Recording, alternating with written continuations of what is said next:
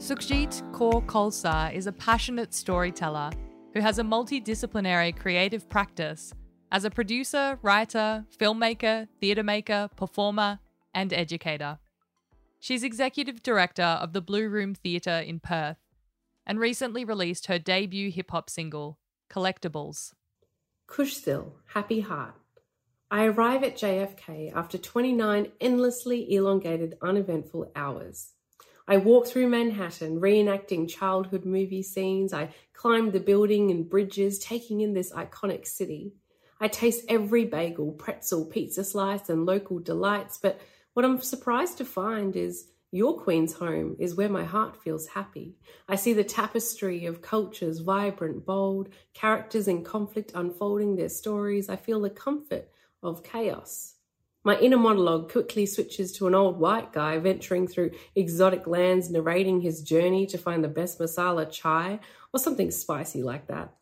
The Guyanese cuisine sets the scene as Punjabi pugs pulsate in Nissan pulsars, reggae melodies morph into the night, all intertwined like a symphony of tongues. I'm envious of this country where every subculture has a space to find its home.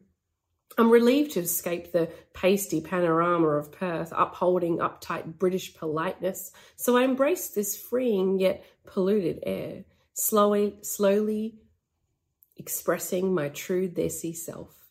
We blast Babu's red Guddy Challenger on the way to the kids' swim class, whizzing past store names and street signs that blow my mind like Gurdwara Avenue, Lassi Corner, Apna Bazaar, Singh Farm, Satgur Signs, King and Queen's, Punjabi Jutti. Where the bloody hell am I?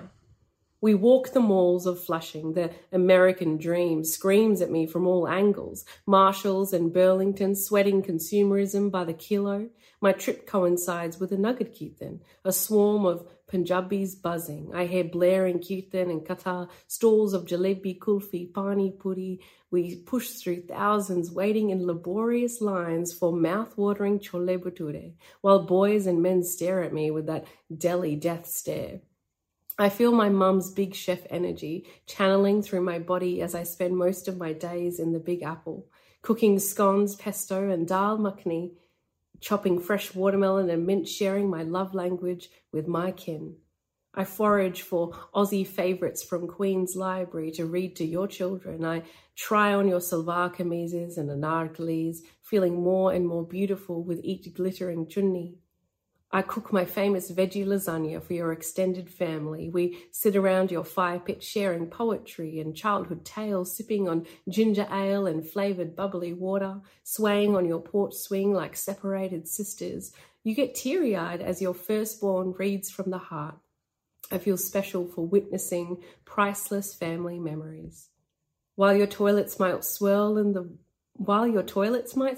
the other way, and my time with you has only been 7 short days, I want to subscribe to your Queen's way of life. My mannerisms were once deprived, but now my mother tongue has come alive.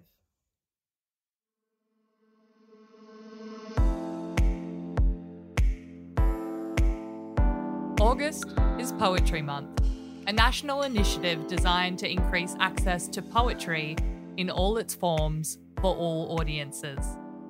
Presented by Red Room Poetry, we're celebrating contemporary poets and publishers from the 1st until the 31st of August, with a newly commissioned poem, reflection, and writing prompt from some of the country's leading artists.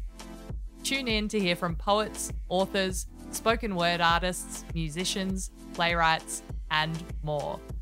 Check out the full Poetry Month program online at redroompoetry.org/poetrymonth.